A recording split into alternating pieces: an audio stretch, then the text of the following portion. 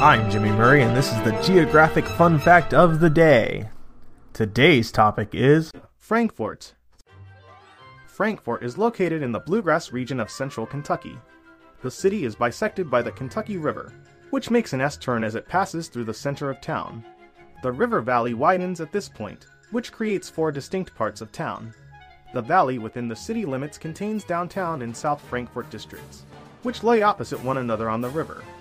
A small neighborhood with its own distinct identity, Bella Point, is located on the west bank of the river to the north of Benson Creek, opposite the river from the downtown district. The suburban areas on either side of the valley are respectively referred to as the West Side and East Side.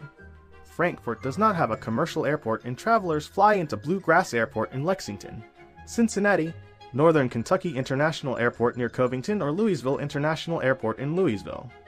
Capital City Airport serves general and military aviation. Frankfort has a humid subtropical climate with 4 distinct seasons. Winter is generally cool with some snowfall. Spring and fall are both mild and relatively warm, with ample precipitation and thunderstorm activity. Summers are hot and humid. Hey, don't forget to suggest ideas for future shows on Facebook or Twitter at the Kid Friendly Podcast Network. Thanks for listening to Geography on the Kid Friendly Network.